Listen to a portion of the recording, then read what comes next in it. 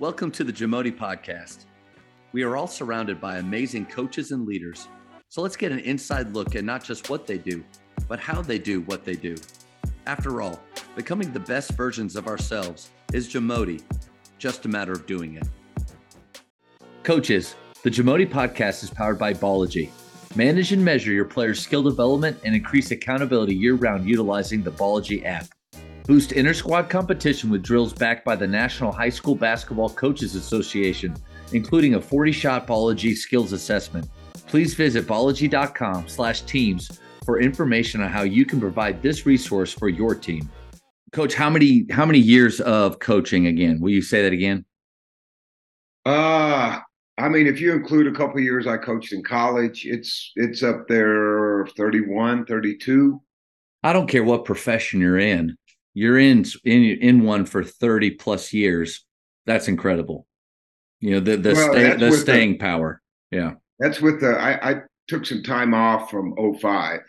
And so I was actually out of coaching for almost a decade. I started doing some private lessons in text line with a couple of kids, the superintendent at the time, his son, and that's what kind of got me back into coaching. But I got out for a number of reasons. My parents were dealing with some ill health and ended up losing both of them in 15 and 18. And my dad had three really successful insurance agencies going, and so kind of jumped into that arena.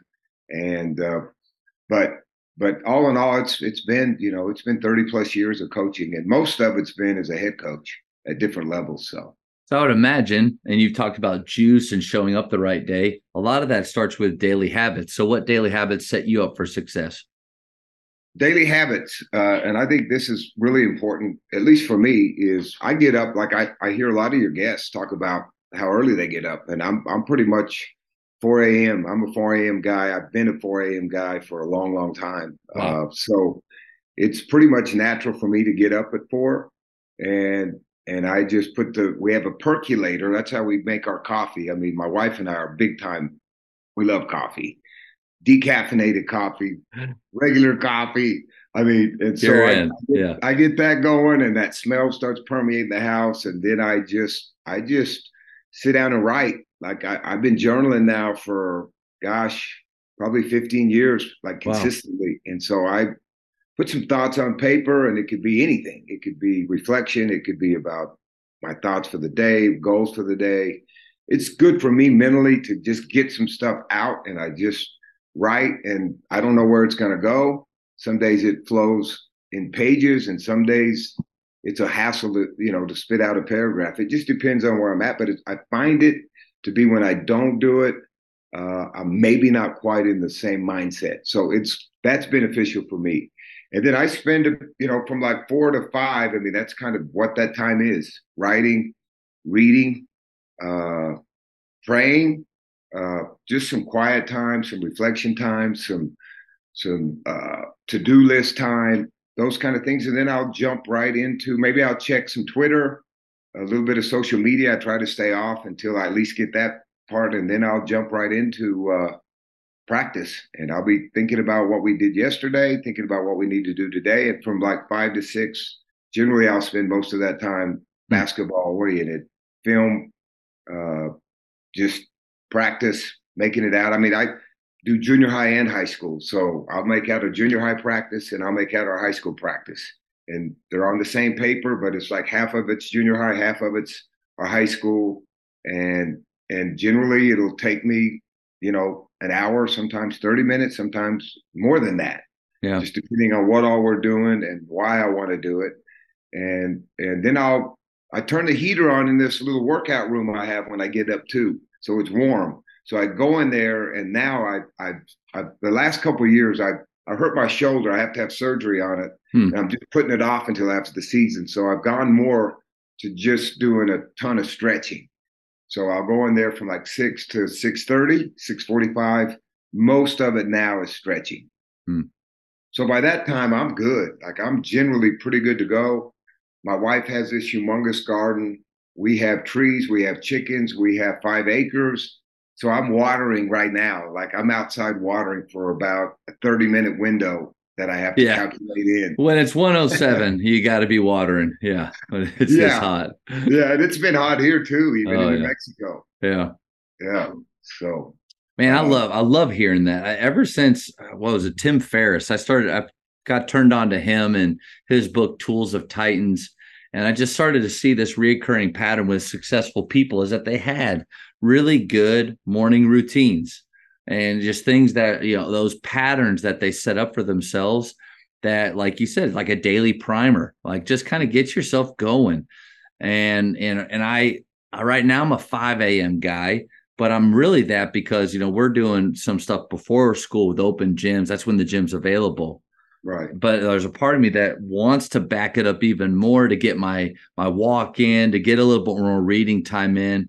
But I'll tell you, I don't. Are you a person? You said 4 a.m. You're good. Or is it a struggle, or you've always been a morning Boom. guy? Boom. Yeah. I think I'm a nighttime guy trying desperately to be a morning guy, and Yeah. it's difficult. That's tough. And I've heard you talk about, with your wife, and she likes to stay up a little later. She's not getting up at 4, right? My wife doesn't get up at 4 either, but she's pretty much game to go to bed on most nights. That's not anything going on. I mean, we're going to probably be in bed between 8:30 and 9, which, I That's mean, the now I'm key. backing that to 8:30, which it used to be more 9, 9:30, 10. Yeah, But now I'm actually intentionally trying to get to bed like yeah, at 8:30, 8:45, by 9 o'clock. I mean, that doesn't always happen. Like there's times obviously during the season and just with life that I may not get to bed until like midnight. yeah. Most of the time I'm up at 4. Hmm. Most of the time I'm up at 4. Just because it's that important to me and my own mindset that I get up and I put that time in for myself so to make sure I'm going to be ready. You mentioned that you coach junior high and high school. What benefits do you see in those kids getting to be around you that much? Well, by the time they get to be a freshman, they know how I click. I mean, they know kind of what's expected. And with our program being where it's at now, what's really cool is I'm starting to have like a lot more interaction with our high school kids, with our junior high kids. Like we'll start having our 8th grade kids start lifting weights with our high school kids after school. Nice. And Yeah. so there's a lot like now I keep telling our players, look, here's what you have to think. If I just walked away and didn't come back for 2 weeks, I want y'all to be doing what you're doing right now without me, helping these 8th graders, being patient with them, running practice, encouraging, high fives. Let me just evaporate and let you guys keep this going. Because the best thing would be for me to disappear and be able to watch and see that you guys aren't cutting corners. You're Yeah. still running the show because ultimately, you know this as well as I do, player-led teams are so much more stronger than a coach-led team. And so we're really getting closer to that point of there's a lot more player interaction. I mean, I bounce a lot of stuff off these guys, like especially our 3 leaders this year. I mean, I'm constantly hitting them up. What do you guys think? I mean, we have absolutes. Absolutely. I mean, there's non-negotiables, but there ain't many absolutes. I don't roll with too many absolutes. There's a lot of what ifs and now what's and where's this going to go if we make this choice and where's it going to go if we make that choice. But in terms of your specific question, it's great, man. I mean, how good is it? I mean, my grandson's in 8th grade. I get to coach him, That's cool. and he's yeah. I mean, it's like it's just it's just great because I love basketball and I've coached football, been a head football coach. I've done I do all these other sports in the past, but now it's pretty much, man, I'm getting to coach hoops and we're getting to do it from the first day of school until the last day of school every day. And that's why it's like it would be really difficult to find a job better than mine. Hmm. I think as a basketball coach Yeah. and the people I work for, people like, why don't you try it? Do you ever think about going after that? Do you ever? Never even enters my mind. Like, no.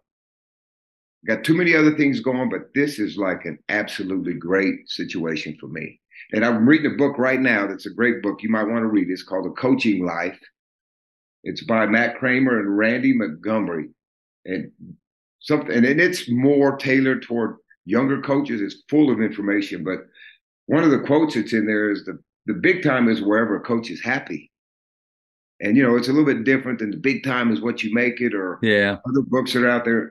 The big time is wherever a coach is happy. And that just sits home with me. And I feel like that's kind of the situation I'm in. Yeah, well said, man. I think you're in a good spot when jobs come available and you don't even think about it. You don't even think about putting your name in. And I've had that happen here at Faith the last few years, and where just the same, what I would think is God, the same feeling God gave me leading me here, I haven't had to go anywhere else. And until he gives me that feeling again, to go that punch in the gut that just says, you have to do this. It's just right. I'll be here and I'll just try to be faithful. And that sounds kind of like exactly where you are.